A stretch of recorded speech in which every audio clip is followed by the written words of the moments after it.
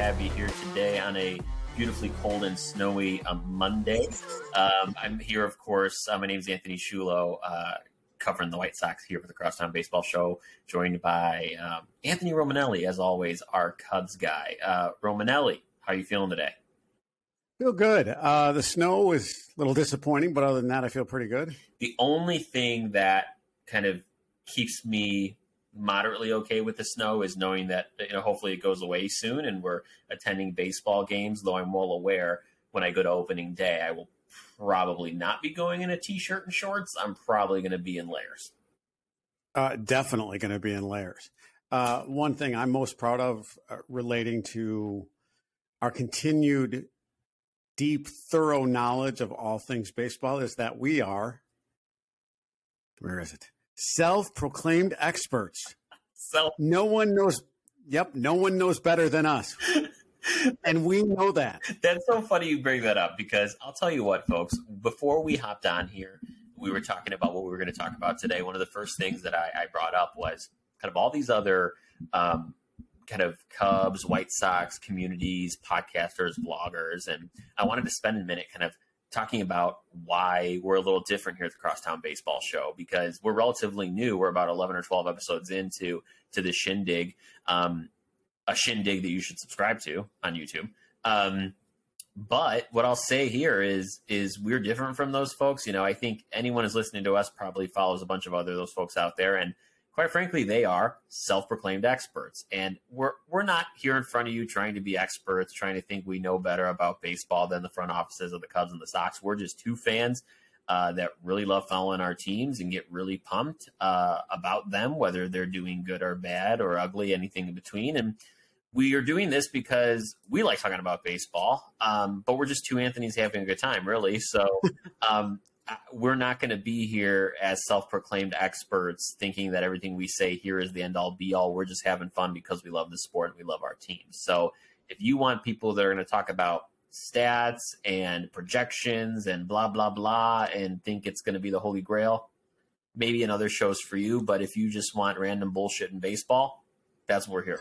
So, yeah.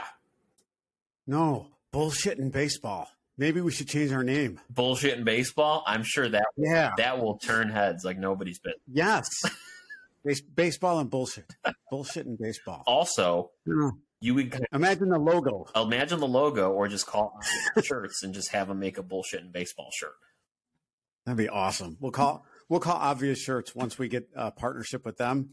See if they can hook us up. There you go. Well, folks, really good show today because we've been through spring training. It's been a couple weeks. We're kind of at the halfway point, slightly past the halfway point in spring training. So I thought it'd be cool to talk about today, Romanelli, just how we would really craft the 26-man roster for both the Cubs and the Sox.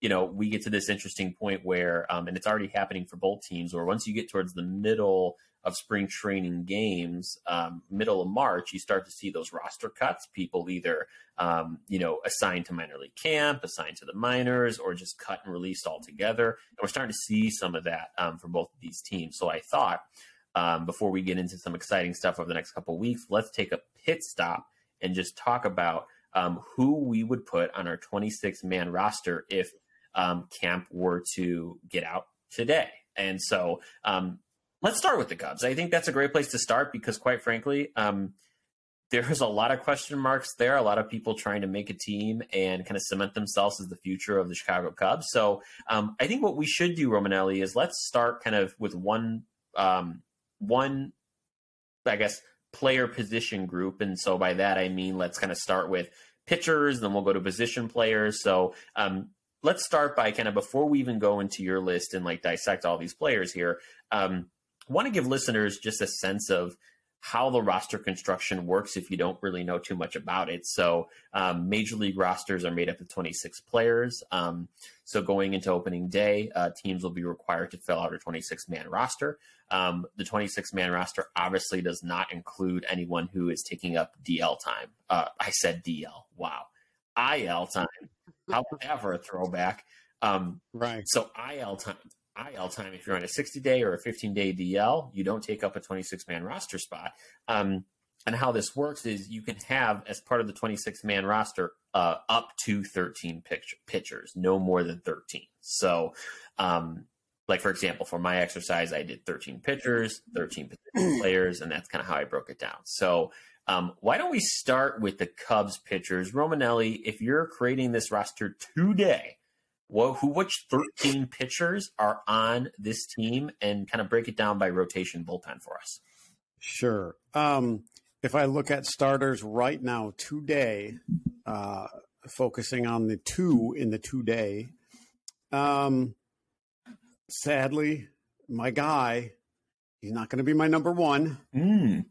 He can't be. So I've got, in this order, I've got Stroman, Talon, Steele, Smiley, and Wisniewski as 1, 2, 3, 4, and 5, and most likely in that order.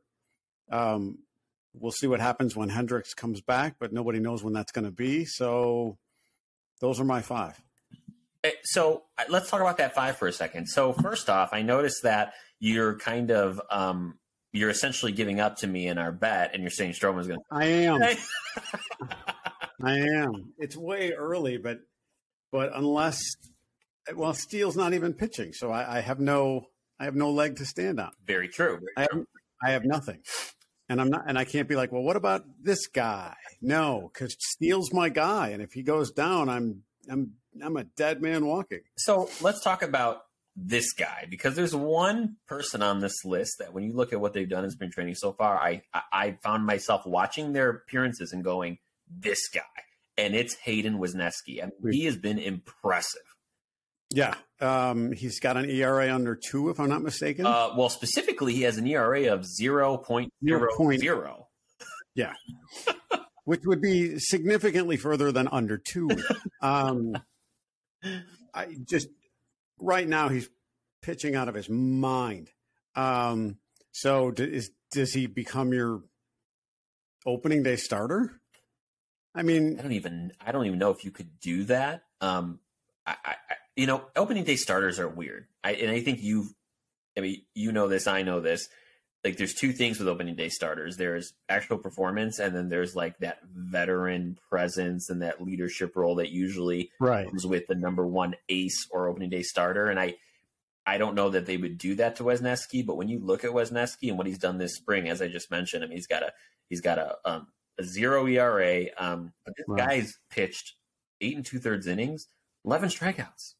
Yeah, that's just insane. And to your point about, not trusting him with the ball on opening day and the veteran presence in Stroman, that's why I believed Steele could have been the dark horse. He's a lefty. He'll be going up against the lefty in the opening day against Milwaukee. So I was like, let's go lefty. Steele is still my guy if he gets healthy, but I'm worried, and I know it's only March 13th. But to be out and not even heard from, at least Hendricks is heard from. You're hearing a little bit about it, but you're not hearing anything about Steele right now. So those are my 5 in that order. But like you said, Wisniewski has made a name for himself and then some. Yeah, absolutely. So it's my understanding. I mean, last time he pitched, I believe, and I'm talking about Justin Steele here, is the last time he pitched was in that a couple innings in that no-hitter game in school. Correct. And you're right. I kind of am looking it up now, because now I'm kind of wondering why we haven't heard, but we really haven't. And no, he hasn't been on TV. You've heard nothing from David Ross. You've heard nothing. That's very shocking. Usually they're really good with at least telling you a guy, hey, we're resting him for a week, yada, yada. He's got a, dead arm, whatever it is, but very odd. Yeah. Right now he's not on anybody's radar. And that concerns me. Absolutely. I don't blame you one bit. So, when you go through this list here for you, we have obviously Stroman, Taillon, Steele, Smiley, and Wesneski. And so here's my question for you, is because one guy is not on this list for obvious reasons. It's because he's going to be injured to start the season, and that's Kyle Hendricks. So let's fast forward and say Kyle Hendricks comes back end of April, early May. Who are you dropping from this list of 5? If all, and and now let's make it tough now for you. If everyone here is pitching moderately well, who are you dropping? Smiley. even though Smiley. Even though he's your lefty, he was the one who was getting eaten up by Rios early on. He had last year's highest ERA. To me, it's Smiley, even though they paid him $9 million a year, something like that. Well, yeah, about that from what I recall. But if you do look at what Smiley's been doing this spring, I mean, I think I'd have to agree with you. I mean, he has a over 5.5 ERA. He's given up 15 hits in 8 innings. I mean, that doesn't look great. So no, so he's first one out the door. Absolutely, no, I couldn't agree with you more. So going into opening day, those 5 look really solid, but I think you have even more question marks in the bullpen. So what did you get to when you got through the bullpen? Well, let's see. We have Hughes, Fulmer, Boxberger. Boxberger, I think, is going to eat up a lot of innings. Mm-hmm. Keegan Thompson, Rowan Wick, Merriweather, maybe. Is Leiter still around? They did re-sign him to a minor league deal. Yeah, so Leiter. Let me see if Alzolay. I know Alzolay's down already. Right. Alzolay, Hughes, Fulmer, probably Boxberger, maybe Rodriguez, Thompson, Rowan Wick, Rucker, Merriweather, and Leiter. Yeah, so you did what I did. You went with 13 pitchers, which is great. I can confirm that, Leiter did sign a minor league deal, but right before spring training, he's actually clocked in really only 3 innings this spring. No runs, 3 hits over 3 innings, 2 strikeouts, but not really putting in much of a load this spring. When I look at that list, I mean, when you look at that list, what's your confidence level with that bullpen right now? You're so funny. I don't know that I have any. Alzolay is your vet, quote unquote veteran. I would say Thompson, maybe, even though his ERA last year was almost 4.4. I don't know. Boxberger, he's a big boy. Other than that, no one. I'm not scared of anybody in that bullpen. I'm not. No. I mean, this is one of those areas that, and we'll talk about this, I feel like, when we're going through the Cubs position players, but we've talked about it on and off, not even here on the show, but offline, about if this rotation, when you're looking at the likes of Stroh, Taillon, Steele when he's healthy, and definitely Wisniewski, if they're pitching at a high level and they are holding teams' offense down, and your offense only needs to score 3 or 4 runs a game, that's all fine and well. But it's when you get to the bullpen that really starts to crumble. And I could see this bullpen, the one thing that they massively reinforce if they get to July and the trade deadline, and they're actually making a surprise push, because it is not going to cut it, I don't think. I don't think so either. For all the focus on, okay, we need to get better as a team. So they go out and they sign Swanson, but they still haven't inked Happ, or they haven't inked Horner. Here's the problem with that. You're waiting to see how they perform, right? Mm-hmm. So as Cubs management, if your bullpen doesn't hold up, and that then begins to bring down the vibe in the clubhouse, you're not going to keep Happ, and you're not going to keep Horner, and it's going to be a continuous rebuild. Did you put too many eggs in one basket in Swanson? And when Swanson, and yes, he's going to be there 7 years. So let's say he plays 5 solid years. You really realistically do want to sign Horner. You know that. So get it done already. I do think that there's something to be said for having the confidence that you're going to be part of that future. Right. And when you have a bullpen like this and nobody scares me, I don't know that does a lot for the confidence of the collective team overall. Now, they've won 10 of their last 12 or whatever.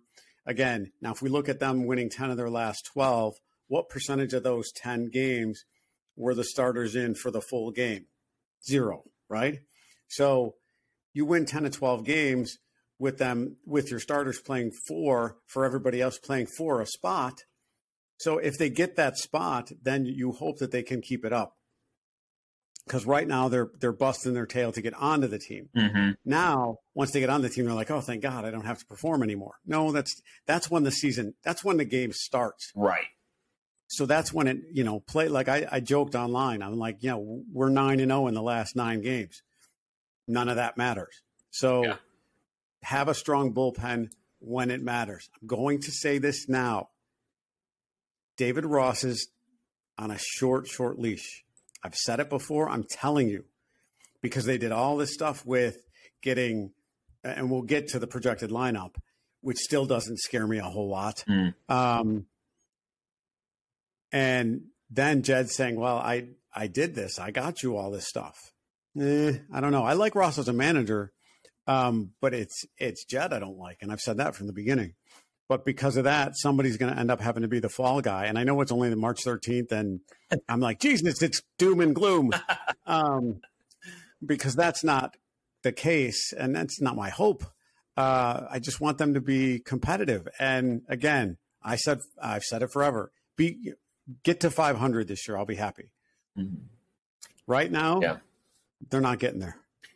Well, so you bring up a few interesting points. I want to go back to the bullpen thing for a second, because you are right. It's not scary, obviously, but here's something that is interesting. And this is the first time, and I am going to be positive on the Cubs for a second, shocking. But one thing that I am impressed with this team that you and I both know the Cubs haven't had. I mean, you go back to the years of, Chris Bryant, Javi Baez coming up when Ian Happ first came up, Schwarber, they had, position players out of the wazoo, 0 homegrown pitching talent.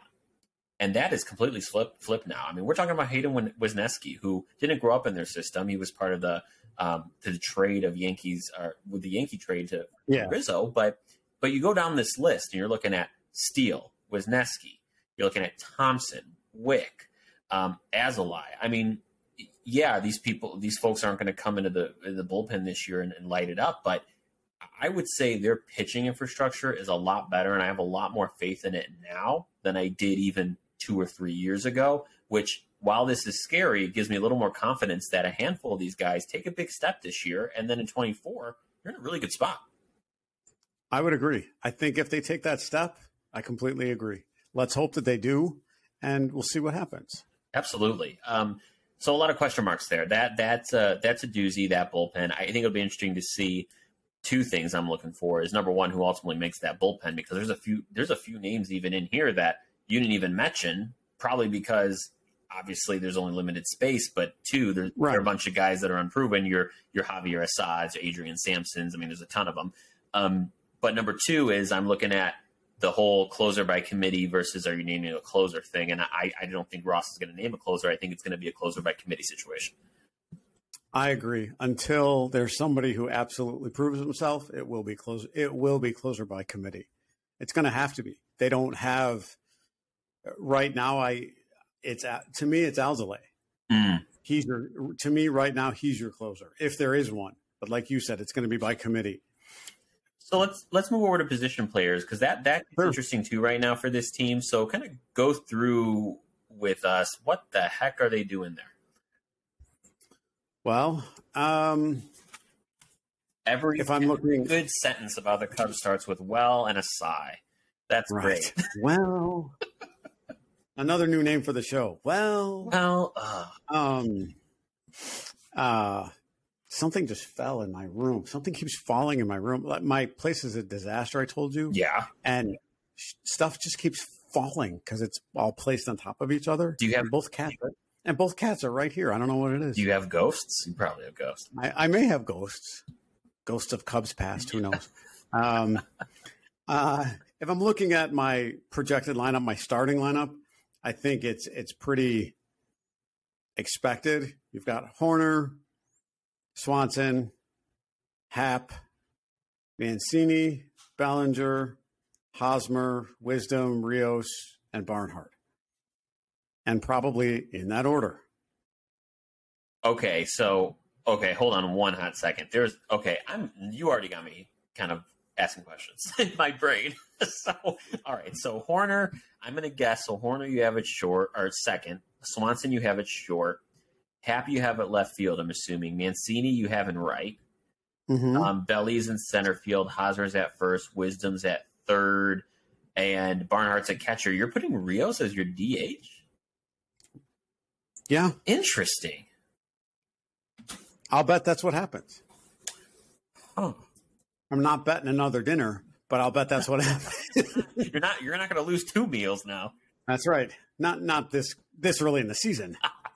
Okay, that's interesting. So that makes me wonder. So let's look. That's 9. 1, 2, 3, 4, 5, 6, 7, 8, 9. So you have 4 spots, and there's a lot to do with these extra 4 spots, these bench spots. What are you doing with them?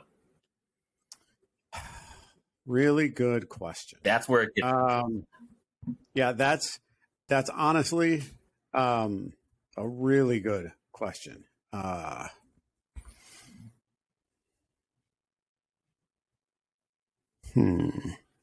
could see you struggled with this because even after thinking about it, you're still kind of torn. Well, I still like Morel, so he's on the bench. Bodie's played well enough to put him on the bench. Oh, okay. I at least right now. I mean, with just sheer performance alone, I mean, you would hope he didn't just catch lightning in a bottle. I mean, I part of me is like, hey, he's back. He worked on some things. He's good bat to ball, doing well. Part of me is like, okay, is he going to go back to Bodie of the last couple years? And I don't know that I'm sold yet. I don't know that he's going to go back to the Bodie of old. I think he's having his, what I'm going to call Ian Happ moment. And he is going to bust his tail and end up on that bench. Will he perform? Who knows? But that's who I see. Who else I see? Yan Gomes is your other catcher. Right. Right. Who else do we have? So you have then on the bench Bodie, Morel, and Gomes. So you have one more spot. Good question. Velasquez, maybe?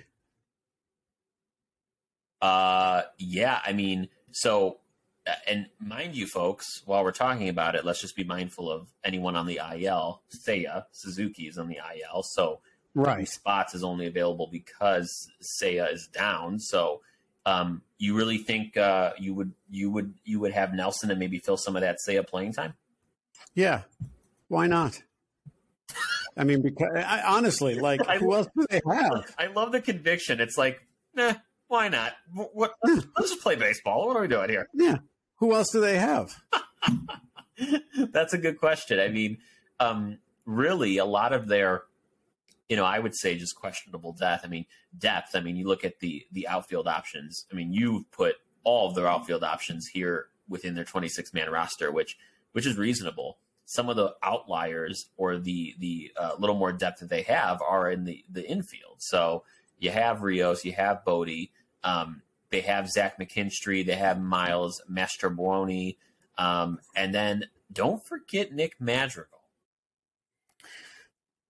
Another sigh. No, no. Actually, I think Madrigal will get more playing time than I think. To be honest with you, I think he will. I think he'll get significant time when. Actually, what he'll end up doing is he'll be the every Sunday player when Hoerner gets his rest. Interesting. That's what I think. That I believe. He'll be the constant sub. So there was talk about putting. I know you and I talked about this before about putting Wisdom in right field. That scares the heck out of me. I don't love that. I don't at all. I don't see that happening at all. That's why put Mancini in the out and what's his name in right field and just let it lie. So here's, and I don't mean to interrupt you, but before I forget, because I'm looking at it right now, I did pull up spring stats, and I think we both talked about when we talked about standouts and performances last week. We said, hey, we were a little concerned about Morel because he's still only batting .214, with 28 at-bats in spring. He's got his fair share of at-bats. He does. Edwin Rios has 21 at-bats. He's at 190. He's below the Mendoza line. Other than that one home run, couple RBIs, or two home runs, couple RBIs, if it's me, and I don't know how you feel about him, but if it's me, I don't know that I give him a spot if it's at the expense of a Nick Madrigal. I don't know, because they're heavy first basemen. They're heavy. Right. They're just. I don't know either. I don't know what the answer is, to be completely honest with you. And I think it's because we don't know. No one's really, again, no one is blowing the cover off the ball to where that right field position is a given. Or a left field, I'm sorry. Well, actually, Velasquez would play right. It's kind of a crapshoot, to be honest with you. And it's a little scary knowing it's 2 weeks away. Well, I'll tell you this. I think the floor for this team we know is quite low. But I also think if everything's clicking, the floor is higher, or the ceiling's higher than we think. But I think of for obvious reasons, we know where both the Cubs and the Sox are right now, and with their teams and what they're shooting for. This team and who's on this roster, who's getting the most at bats, could change as early as May or June. I mean, I do see this team evolving so much, and even throughout the season, that you could be putting 13 guys on the position player side together right now, and it can change in a month. I mean, I think that's a benefit for this team, because I do think they have a lot of options, but we've talked about it many times. Like, this is not a year where I need to know who my bench is. This is a year of let's get people at bats to know who my bench is in 24. Exactly. And I said that to you early on, that if Ross plays, old school baseball with eventually these guys will catch up, it's going to end up being too late. And I don't want them to be too far behind in April because he's like, well, I'm waiting for the weather to warm up or whatever. Eventually he'll get there. No, like you said, get the guys who you want to see for the following season, get them the at-bats that they need. Absolutely. I look at, or you can just put Jake Slaughter on the team. Who the hell is Jake Slaughter? I'm looking at the stats for the spring training stats of the Cubs right now, and there's a gentleman named Jake Slaughter, and I have no idea who the hell that is. I don't either. This is where we're at with the Cubs right now. I used to be able to name every single guy on the goddamn 40-man roster in the minors. Now I forget it. I can't. No. Nope. I'm not even sure, to be honest with you, when the next cuts are. It differs by team. So, I mean, they could do cuts today. They can do cuts in 2 days. It really depends on kind of what the team wants to do and when. So, I do suspect here as we get towards, especially since we are, if I'm looking even at the calendar, my calendar's not even pulling up. So we are exactly 2 weeks and 17 days. Yeah, 2 weeks and 17. Yeah, 3 days, 17 days. So away from spring. So I would say that they're going to be wanting to make a good bulk of the cuts by the end of this week. So they have that would be so they have a full squad going into the week before opening day. But also, mind you, too, World Baseball Classic's going on right now. So they need players to just play spring training games before those World Baseball Classic guys get back. So yeah, we'll see. So this is the lineup that you're going with. So I mean, it is what it is. I don't really know what to say. Like, there's not really any deep analysis here other than we just have to wait and see with this bunch. Yeah, you just have to wait and see. I really hope that Hoerner becomes the player that we think he's going to be. And if Happ continues on an upward trend, that's going to be huge. I do think Swanson is as solid as everyone believes. So that's good. If Bellinger has his bounce back year, that will help. That'll be huge. And then we'll see everything else. While I like the catching tandem and I'm fine with it and I understand it, I do understand it from a practical perspective. I hope they do well. I hope that the bullpen scares the hell out of me. Mm-hmm. It just does. Like who's this? I don't want to be doing that all year. Who is this? Yeah, enough of that last year. We got enough of that Yeah. last year. Yeah. So I would like some consistency, but I want Ross to be pulling the strings on people early if they're not doing well. Yeah. And him managing like it's his last year. Right. Well, Because if he has 3 seasons in a row under 500, I told you, then in 23, 24 or 24, 25, he's gone. I really hope that's not true because you would think, part of me thinks, like when he was hired, he was their guy. Like he was their, he was their dude. Yeah. And I still think he is. True. And I would hope because of that they let him be here when they're completely done building this team and don't give him that short lease, like you say. I hope that really is not true. Yeah, me too. I just don't know. Yeah. That's a good thing to consider through this year. At the end of the day, though, what they're really doing is just saving all this cap space. I'm thinking football because it's the football free agency right now. Right. Have all this payroll room to sign Shohei Ohtani this winter. So, yeah, that'd be nice. Okay, pause. We're going to jump to the White Sox. My White Sox projected 26 in a second. Before we do that, and I know we're going to talk about this in the future, I'm sure, but if they get Shohei, because I want to talk about it, because Seiya Suzuki has openly said, like, hey, I'm going to recruit this guy. Right, they're already talking. What would be your reaction? Would you just, like, crap your pants? Like, can we, like, really? I would be, probably a little. I think, I remember when I went to Boston on purpose to go see Mike Trout, and in that game against the Orioles, he made this ridiculous catch up against the wall, slammed himself up against the wall, comes up to the plate and hits a home run. I was like, yep, he's the real deal, as good as advertised, one of the best ever, blah, blah, blah. Yeah. Ohtani, that talent scares me for one reason.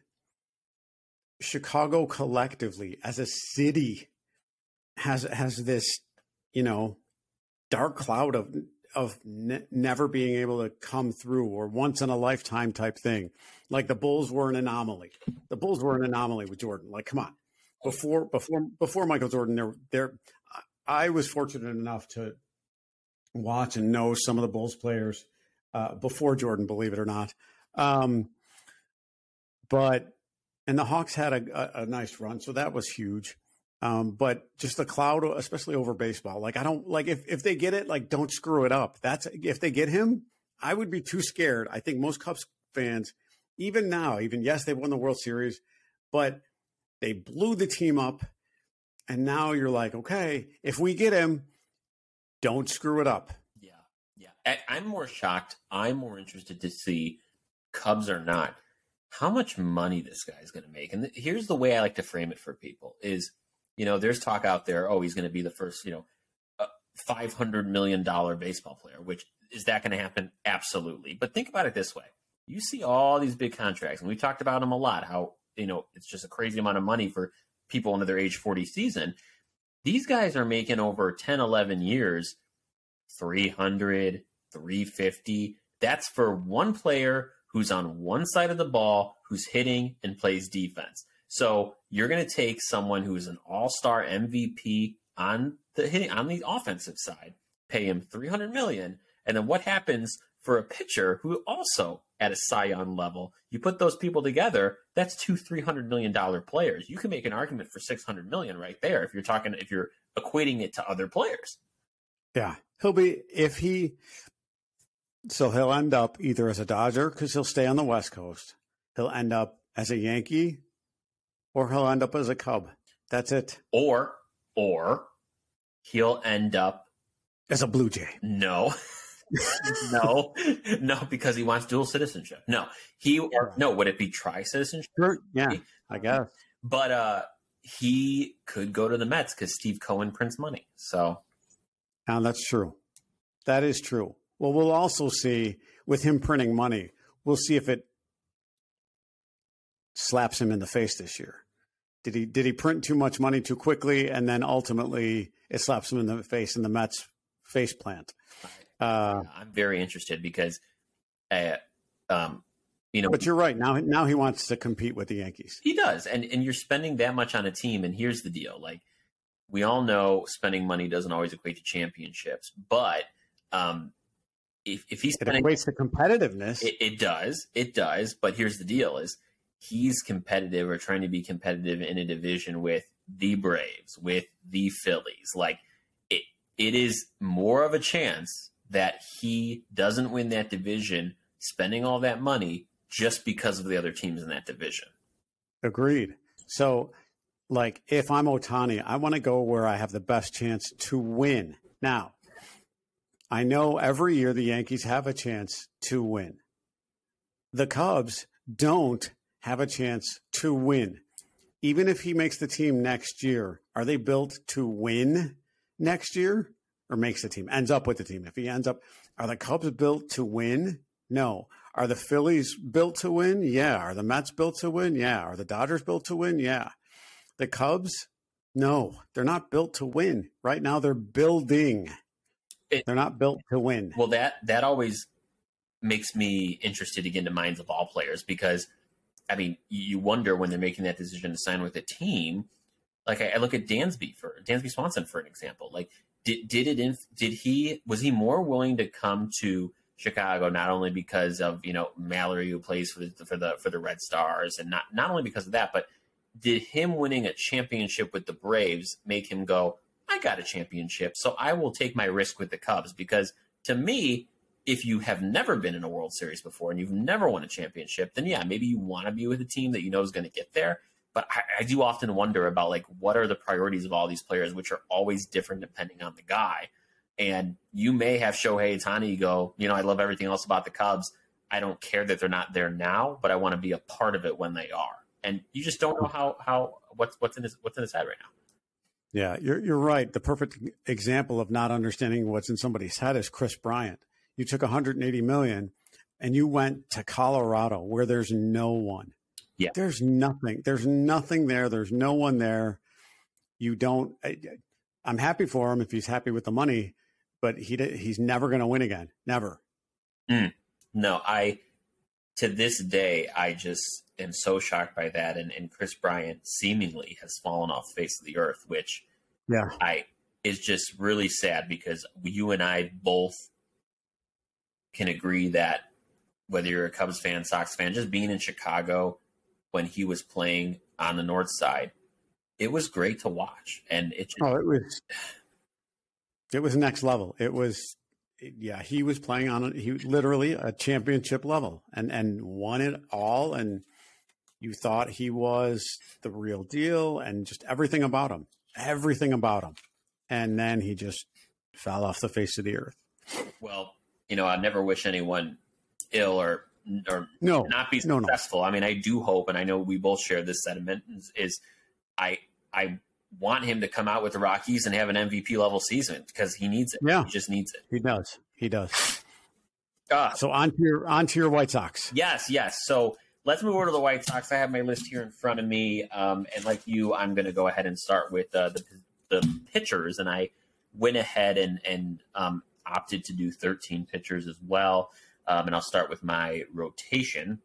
So the 5 guys I have in the rotation, and this is going to be I didn't put them in order of 1 through 5, but I will right now for us. The first one will obviously be Dylan Cease. Who? He never ceases to amaze me. Dad jokes aplenty. So Dylan Cease is my ace. I am going to go with Lance Lynn as number 2. I will do Lucas Giolito in the 3rd spot. I will do Michael Kopech 4, and then I'll do Mike Clevenger 5, and that rounds out the rotation. Now, before we get to the bullpen, with this rotation, I have no doubt, you look at Dylan Cease, you look at Lance Lynn, that they're going to give you, up to anywhere between 180, 200 innings. And I can rely on them for consistency. I think Giolito's in a very unique spot because last year he did have a down year. For those of you who followed the Sox last year, you remember that before the 2022 spring training, Lucas put on like around 25 pounds of muscle. I mean, he was a big dude. Now, if anyone out there, and I'm not one of these people, I just know this because of baseball, but if you're out there and if you're an athletic trainer, you know how the body works. When you put on that muscle, that changes how you operate and move your body, and that changes how your body reacts to certain mechanics. It screwed him over last year. Yeah, it did. It did. It was very evident. It was totally evident. He's already mentioned that he's got something to prove this year. He's doing well in spring training, if I'm not mistaken. Yeah. So I think his mindset has changed. I think he's going to be in a better place, and I think he'll have a much, much better year. Yeah, I'm tabbing him for a comeback year, no doubt about it. I mean, he has a 3.60 ERA right now in spring, which I'll definitely take. 9 strikeouts over 5 innings. That's pretty solid. So I do have him at number 3, but he's someone that I do think he is going to have a bounce back year. I look at Michael Kopech, and I'm going to be honest with you. Michael Kopech, and I don't know if people realize this, but when you look at Michael Kopech and you look at how long he has been with the White Sox, it may surprise you because Michael Kopech, I feel like for a lot of fans, has been that one guy where it's like, oh, he's the top prospect. He's the future of this team. Folks, the future's gone. It's now. He's here. Because if you look, I mean, people don't realize this. He has been with the White Sox, let's see here, since 2018. Yeah. So he's a mainstay. He is a mainstay. Like, he's no longer a prospect, folks. But here's the deal: between injuries, between being on and off the field, not being too consistent, and by not really logging a lot of innings this year, this is the year for him to take that step up. He openly came out and said here in spring that his goal is to pitch 180 innings. And now I hope to God that is the case. Because when you look at the innings pitch that he's had in the last couple of years, it hasn't been great. So in 2022, last season, he did pitch shade under 120 innings, but before that, in 21, 69, 2018, 14. I mean, he's had a lot of ramping up to do, but I don't know if you've seen much of him, Romanelli, but I'll tell you, this guy, he is an absolute stud. And if he can go out and shove for 160 innings, I'm not even going to do 180. For 160 with the stuff that he has, you're looking at another C-slate pitcher. You really are. And I'm really excited to see what he can do this year. Me too. He's, again, having been the mainstay, that at least in the clubhouse, right. that he has been.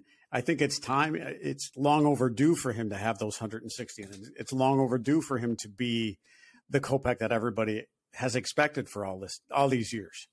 It's long overdue, and I'm hopeful for the White Sox that he gets there. Absolutely. The last individual in here in my rotation, of course, is Mike Clevinger.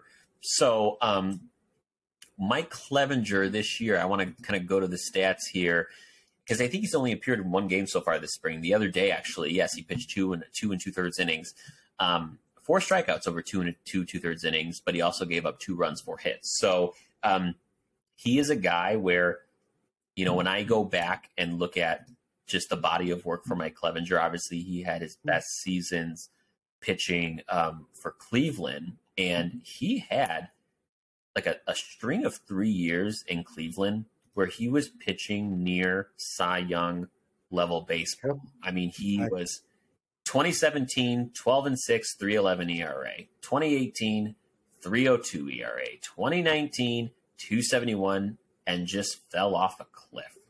Yep. Before he fell off that cliff, I was like, I liked that signing. I said it. I was like, that's a good signing. I was excited when they got him. If he comes back to near that form, the White Sox are in that's a good starting 5. That's a solid starting 5. That is an over 81 win season. Easy. Absolutely. When I look at this 5, you can make the case that if all of these guys are performing at their 50th percentile, okay, so they're playing 50% better than the rest of the league, you put them in the 50 to 80%, this is maybe the best rotation in baseball. I'm not going to dub it that right now, but it could be with the guys that are here. Now, I do want to move over to the bullpen because the bullpen has always been, okay, not always, last couple of years, obviously, I say last couple of years, that's been the strongest feature of this team. And so in the bullpen, before we even get through that list, a couple little notes. So obviously Liam Hendriks going to be starting the season in the DL because of the non-Hodgkin's lymphoma. I keep saying DL. Damn it. IL. And then Garrett Crochet, who is recovering from Tommy John surgery, he's also going to start on the IL. He is, according to Rick Hahn a couple weeks ago, said he's not going to be slated to return until middle of May. So those two guys are shoo-ins to be in this bullpen. But for now, for our 26th on March 30th, that gives us 2 extra spots. So for our bullpen, here's what we're looking at. I'm putting Ronaldo Lopez in the bullpen. Okay. I'm putting Jake Diekman, Joe Kelly, Kendall Graveman, Jimmy Lambert, Aaron Bummer, and then I had 2 spots, and these were the Crochet and Liam spots. Now, these are the spots that eventually, obviously, are going to be occupied by those 2 guys. So these are I call them the let's give them a shot spots.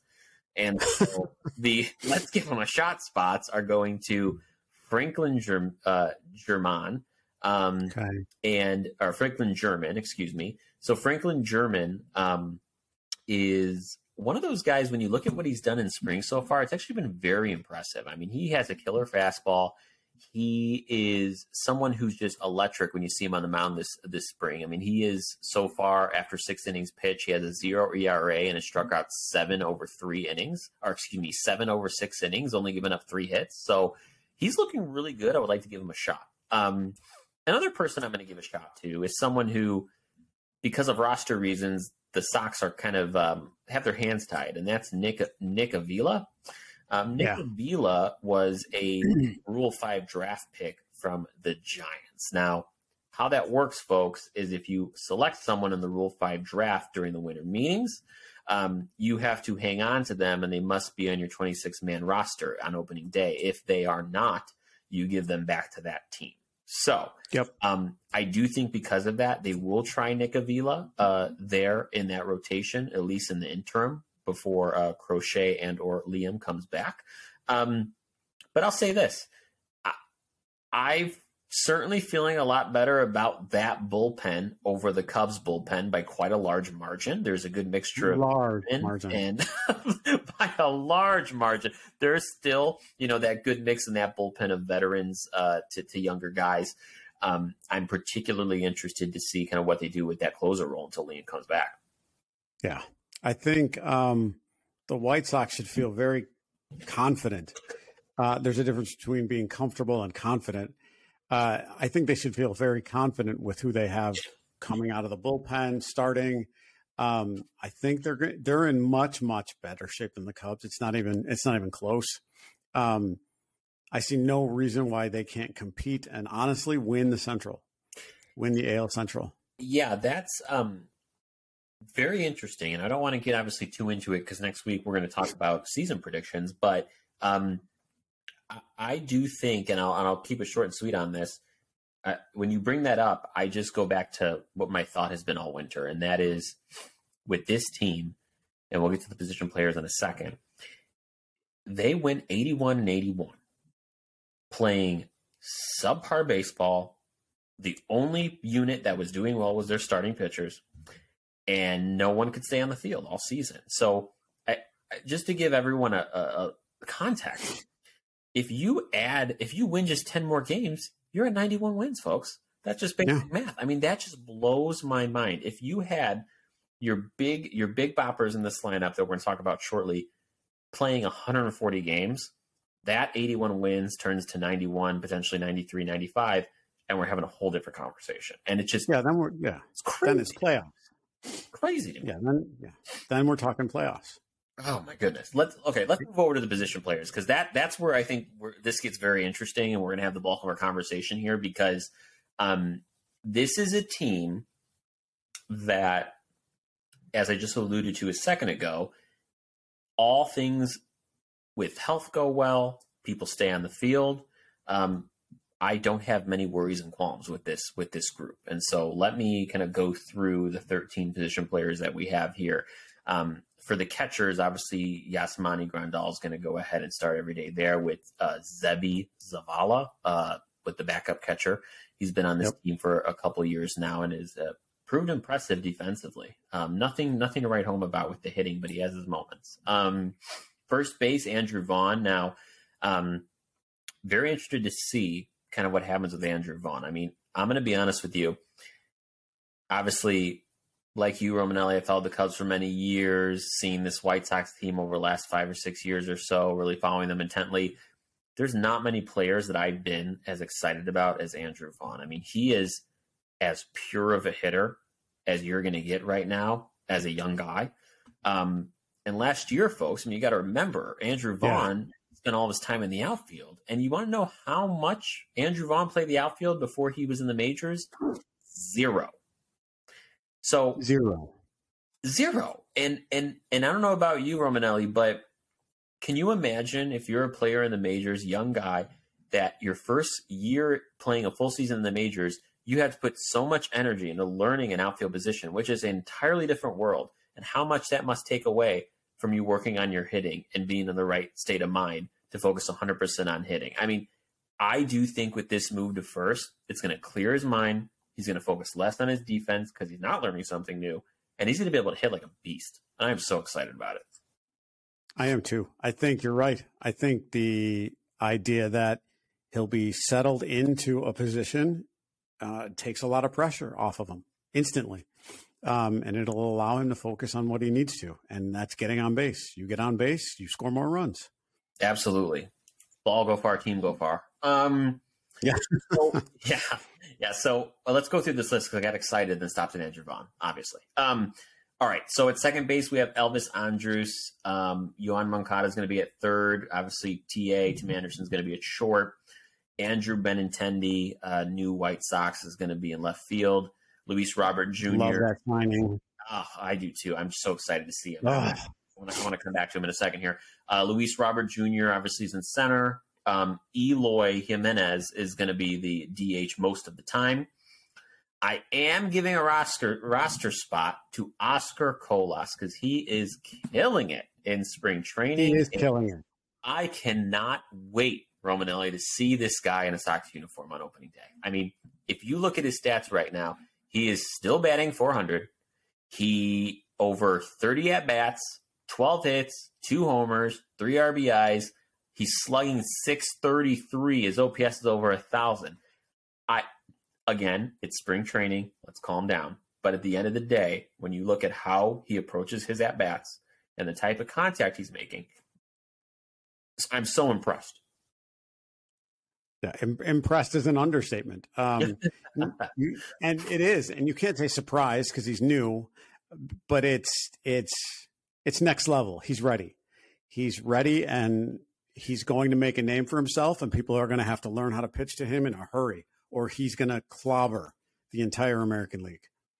Absolutely. And I think why I really like him in that spot is, you know, you look at the White Sox, what they did in 2022, and they were easily the bottom 3 in defense in the whole league. And a lot of that is because Andrew Vaughn was playing in the outfield. Gavin Sheets played a lot in right field, and we'll get to him in a second. He's not great defensively. And so Oscar Colas, for as big of a dude as he is, and for as great as he is with the bat, he's also an above-average outfielder who in the minors played most of his games in center. If you can play games in center and be well in the field, you can handle right no problem. So instant upgrade defensively, which is sorely needed on that team. Yep. I actually, watching him hit, all I could think of was, and I tend to, this seems to be one of my MOs, is like he's Jose Abreu 2.0. He's gigantic. He crushes the ball. People fear pitching to him. He's a lot like Abreu. That's a really solid comparison. And I will even say there's a couple things that the Sox haven't had in a while is they haven't had a kind of a solid all around hitter that bats left-handed. They just haven't in some time. Number one. Number two is he is very comparable to Jose Abreu. The only thing I'll say is he has more power than Jose Abreu ever did, and which is insane to think about. Like, think about Jose Abreu is one of those guys.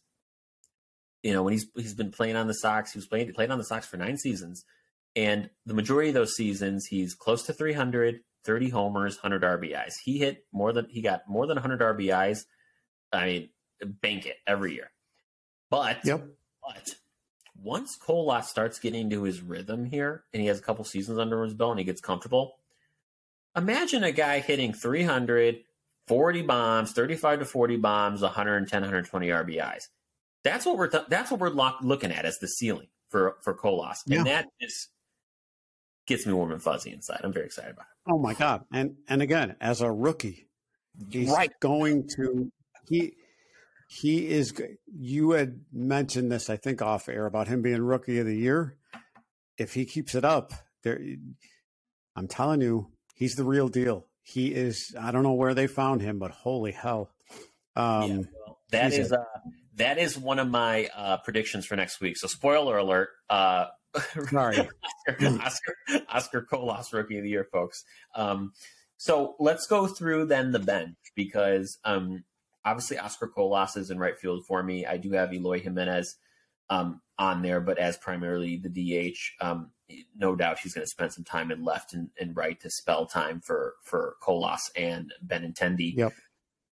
The bench, I really struggled with this because there are a lot of competing factors right now with who the Sox are paying, the type of players they need on the bench, and I struggled. The only person that I know I wanted on the bench without the shadow of a doubt was Hanser Alberto.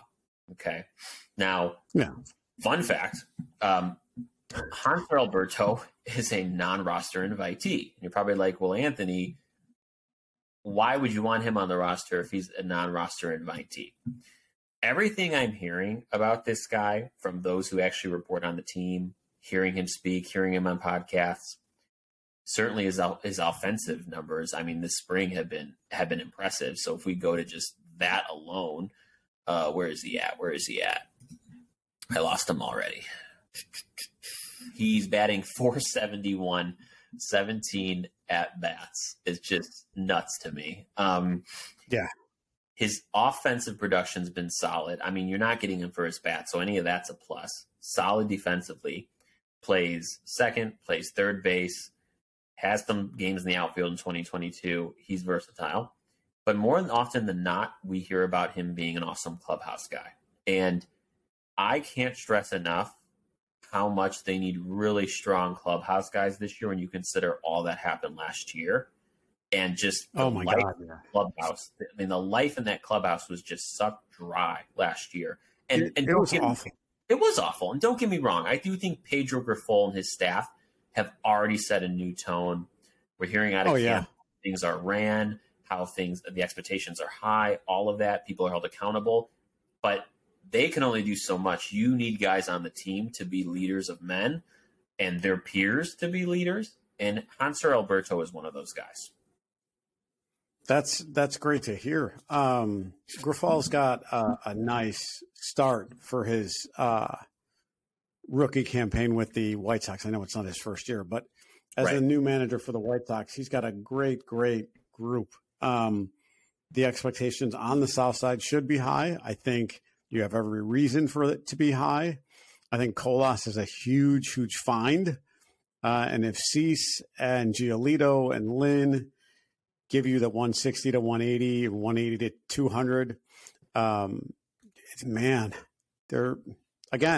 think they win the Central. Absolutely. Just to round out the bench, folks, I did have Gavin Sheets here, left-handed power hitter who can spend time in right field or in the backup to Vaughn at first base. And then my page literally says, and you'll appreciate this from his Cincinnati Reds days in the Central, my sheet literally says Billy Hamilton / Leury Garcia.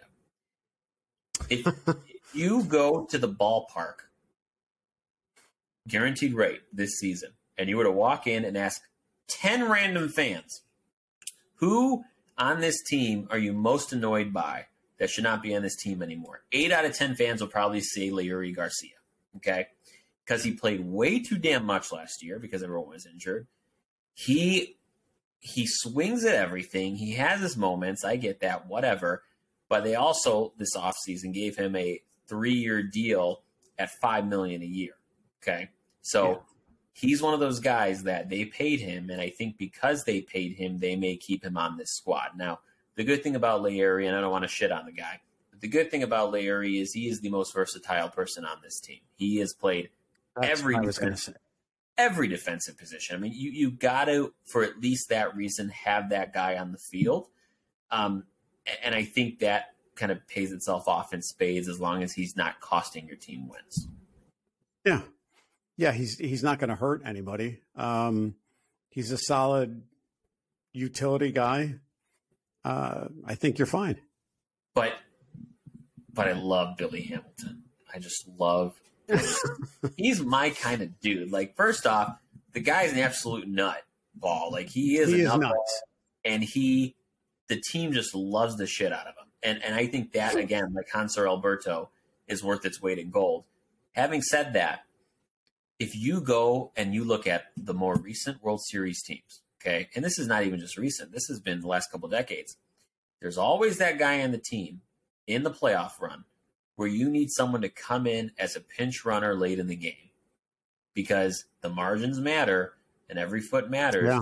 You have Billy Hamilton pitching, going ahead and pinch running at first, stealing a base, scoring home on a pop fly. These are the things that are the difference makers, and that's why I want someone like that on my team.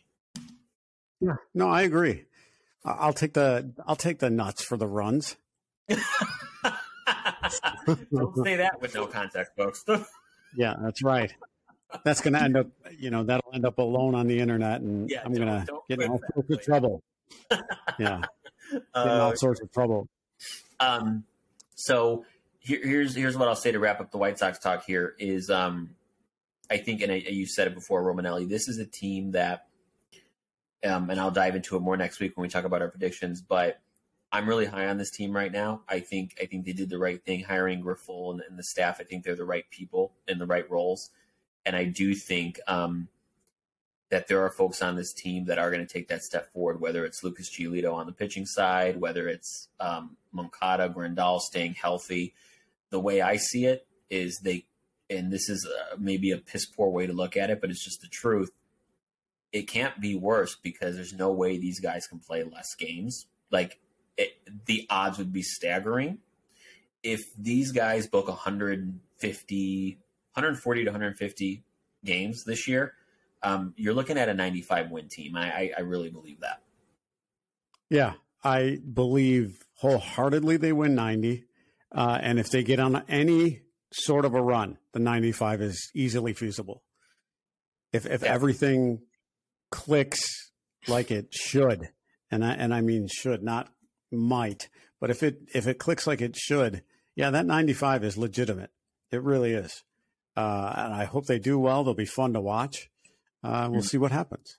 Absolutely. Two teams that are in two different modes right now. Going in two different directions. Absolutely. Passing each other like ships in the night. Yikes. Watch out for one of them sinking. Yeah. One of them sinking. Oh man, don't say that. You give it'll be okay. It will be. I'm high on the Cubs merely because I think they will surprise some people. I said if they go 500, I will be happy. If they get to 85, to me, that'll be huge. Oh yeah. If they get to 85, a lot of things have gone well, and you're closer to getting back to the playoffs and contending than you think. Yeah. Wow. And 85 might win that division because except St. Louis is always just annoying. Well, I'll say somehow they're annoying. They are annoying. That's what they do. They're good at being annoying. It's the Cardinal way. But what I will say is, and this is something we can get into next week, but just as a little bit of a preview, I'm very interested to to see how that balanced schedule affects kind of the records between teams in the same division, because you're playing your folks in the division a lot less. You usually would play them 19 times. Now you're playing them 12 or 13 times. So your ability to get through that division really rests in the hands of folks outside your division. So how that dynamic's going to work, I'm very interested to see. Yeah, me too. I'm not sure if I like it. I mean, from a baseball perspective, the opportunity to play every team, I get that, and I like that. Yeah. But part of, at least for me, part of the fun is the grind between, and the rivalry between those teams. When you take 6 or 7 of those games away, the rivalry means much less. And I don't know, to me, baseball is still, I believe the Cubs and Cardinals are the oldest rivalry in all of baseball. And if that's the case, I mean, that doesn't change it, but I like the idea of the rivalry. And it's hard to have a rivalry when you're only playing them 10 times. Yeah. As opposed to 19. Again, that's more the old school. That's more the old school, like, get off my lawn kind of mindset. but they're still on your lawn just 7 less times. Yeah, that's right. Yeah. All good. But yeah.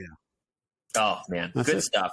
Good stuff, folks. Yeah, Next week, we are going to have a really fun show because Romanelli and I are going to give you, for our respective teams, our 2023 season predictions. And we'll also sprinkle in some MLB-wide predictions, as well as who is going to win each division in baseball. So that is one you're going to want to watch. Please, please, please actually watch it on YouTube. Subscribe to us on YouTube. Where's the fancy sign? There it is in all of its glory. I hope one day to frame that when we are 5 years into this and we can say that'd be awesome. That would be awesome. And remember, we're self-proclaimed experts.